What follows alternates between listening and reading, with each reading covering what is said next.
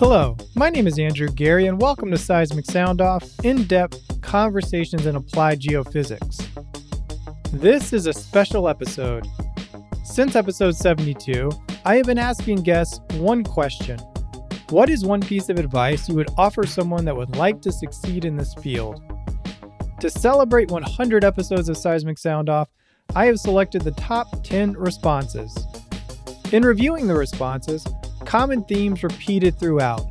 These themes included keeping an open mind and staying flexible.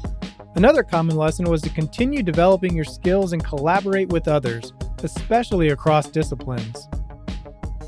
As 2021 begins, the producers and I hope the advice offered by these top geoscientists provides clarity and insight for your own professional career.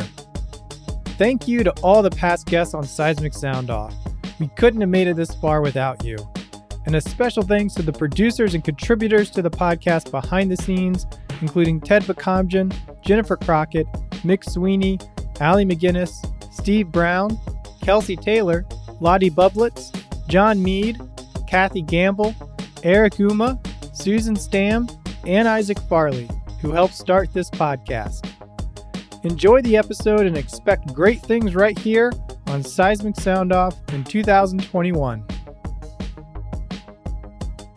Oh, that's a good one, isn't it? I think the answer is be willing to travel and be willing to listen to other people's ideas. You know, I've been successful, but I've been successful on the back of some real giants in the industry, in my view, who I was able to learn from. And I think the ability to listen and understand and adapt your ideas along the way is really important. Because I will say then have an open mind, because most of us may be used to a certain way to work. By augmenting our tool with the AI and ML algorithm, it may open a new way how we solve the problem or even look at the problem. You have to be very knowledgeable of what you're doing. So I think choosing a group to work with, you have to understand the method very well. And I think you have to be very focused and also open-minded. I think recently what I discovered is that MT, people had this view of MT, and by working with it, I discovered by opening my mind and talking to different people, talking to different areas in different fields, I discovered other applications for magnetotelluric that people had not thought about before. So I think the main thing is to be open-minded and talk to different groups and always look to try to solve the problem, to look like what is needed to solve the problem. And I think that's a good way of succeeding. Well, I think that a successful career can look very, very different depending on who you are. And to me, being successful means sort of success in life and to have a balance between career, family, and just the quality of your life. So that, to me, has always been what a successful career means. And I think that means that you have to understand that a career path is seldom straight. Very, very seldom do things happen the way you had planned them.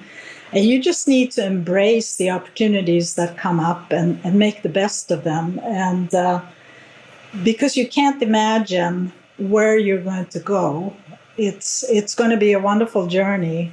And you just have to make sure you take the opportunities that are offered to you. So to succeed in this field, the first thing that you need to do is figure out a data set that you can work with. That's what I tell everyone. You cannot succeed in this in this world if you don't have data. So the first thing that you need to do is figure out a data set, a large data set to work with. For example, recently Statoil, which is Equinor, a year back, they released large data set from one of their fields. So that data set is out there.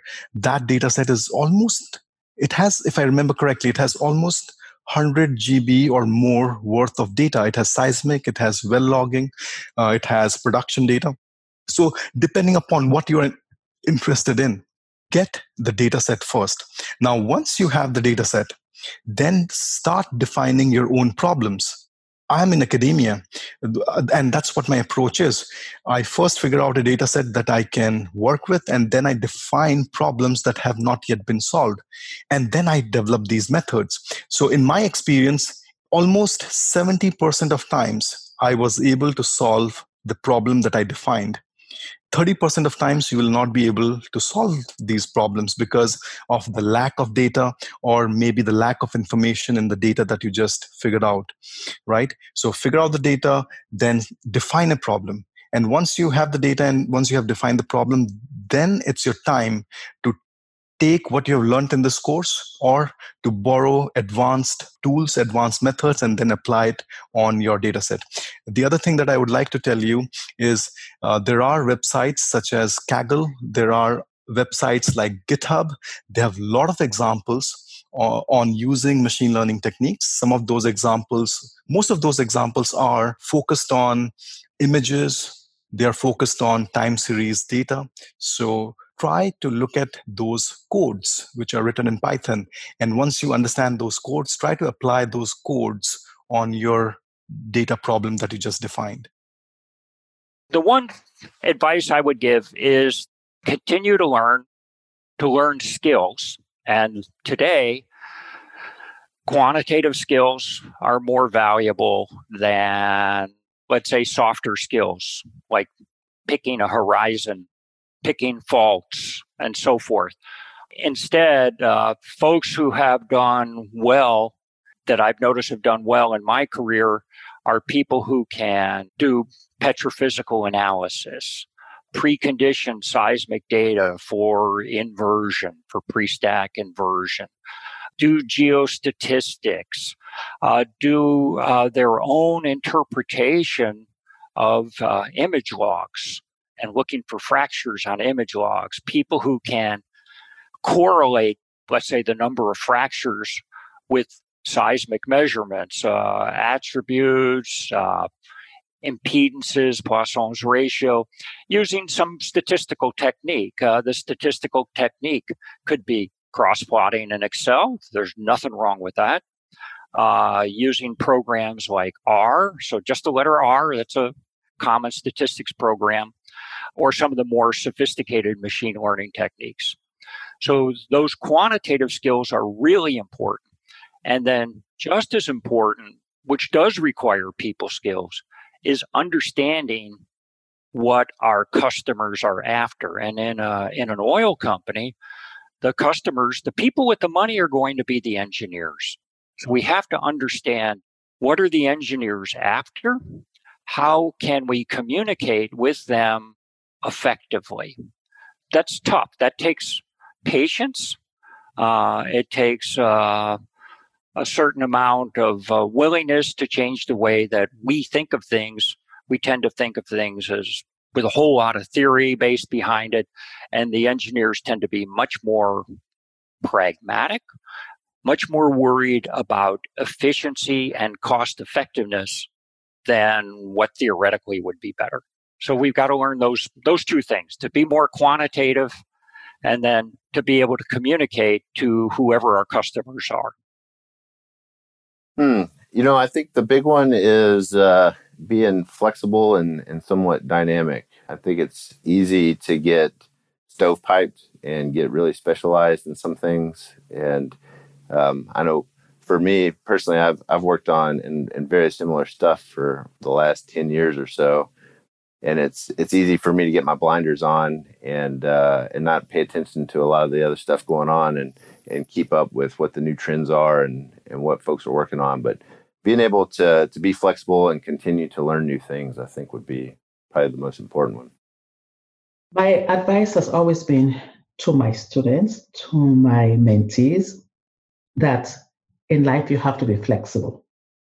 I was not trained in biogeophysics. In fact, many people from Dalhousie University, where I obtained my PhD, probably don't even know anything about biogeophysics. But I see myself as a scientist, and I tell people, you are a scientist first. You solve problems. And so when you see new problems, do not be afraid, be flexible, entertain new problems. And what you need to do is to determine what skill sets you have that you can bring to the table and work with other people to solve the problems. That's the only reason how I was able to be successful in this area. I was open-minded, open enough to venture out to work with microbiologists. That was not an easy thing to do, but I was able to do it because I had a passion for answering a particular question that baffled the scientific community, and I wanted an answer. And the best way I knew how to solve that problem was to engage other people who could bring their expertise to the table so that together we could solve that problem. So that's really my advice. Don't put yourself in a box and say, I am a geophysicist, I'm only a seismologist, or that's what I do, or I only do electrical techniques in geophysics. What I say is, we are all in school. When you're in college, you are given a course in geophysics that covers all areas of geophysics.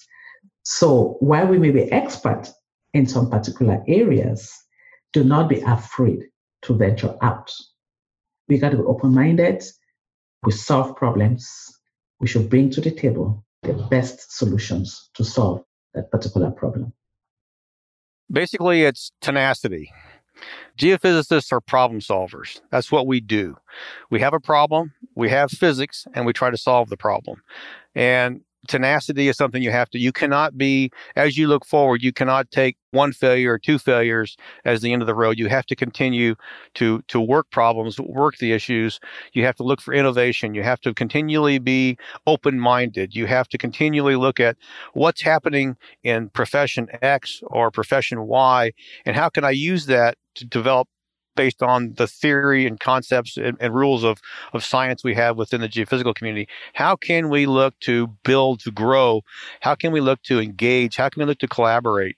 So I think probably that tenacity, I think innovativeness, I think problem solving, these are all things that, as I look forward, these are things that you have to maintain, you have to grow those skills, and you have to continually look at everything with a different eye than you looked at the last project. Everything has a slightly different view, and you have to keep that open-mindedness as you go forward. I would say don't be scared to speak up. When I started my career, I was terrified of speaking out at meetings. So I made an effort to chair meetings because it was a good experience to get out there in front of people. And never be afraid to ask a question. There's probably somebody else in the audience that's thinking the exact same thing as you. So be brave, take risks, and take as many opportunities as you can to present. Thank you for listening to SEG's flagship podcast, Seismic Sound Off. SEG produces these episodes to benefit its members, the geophysics community, and inform the public on the value of the science. To show your support for the show, please share this episode with a friend, colleague, or manager that would enjoy hearing this show.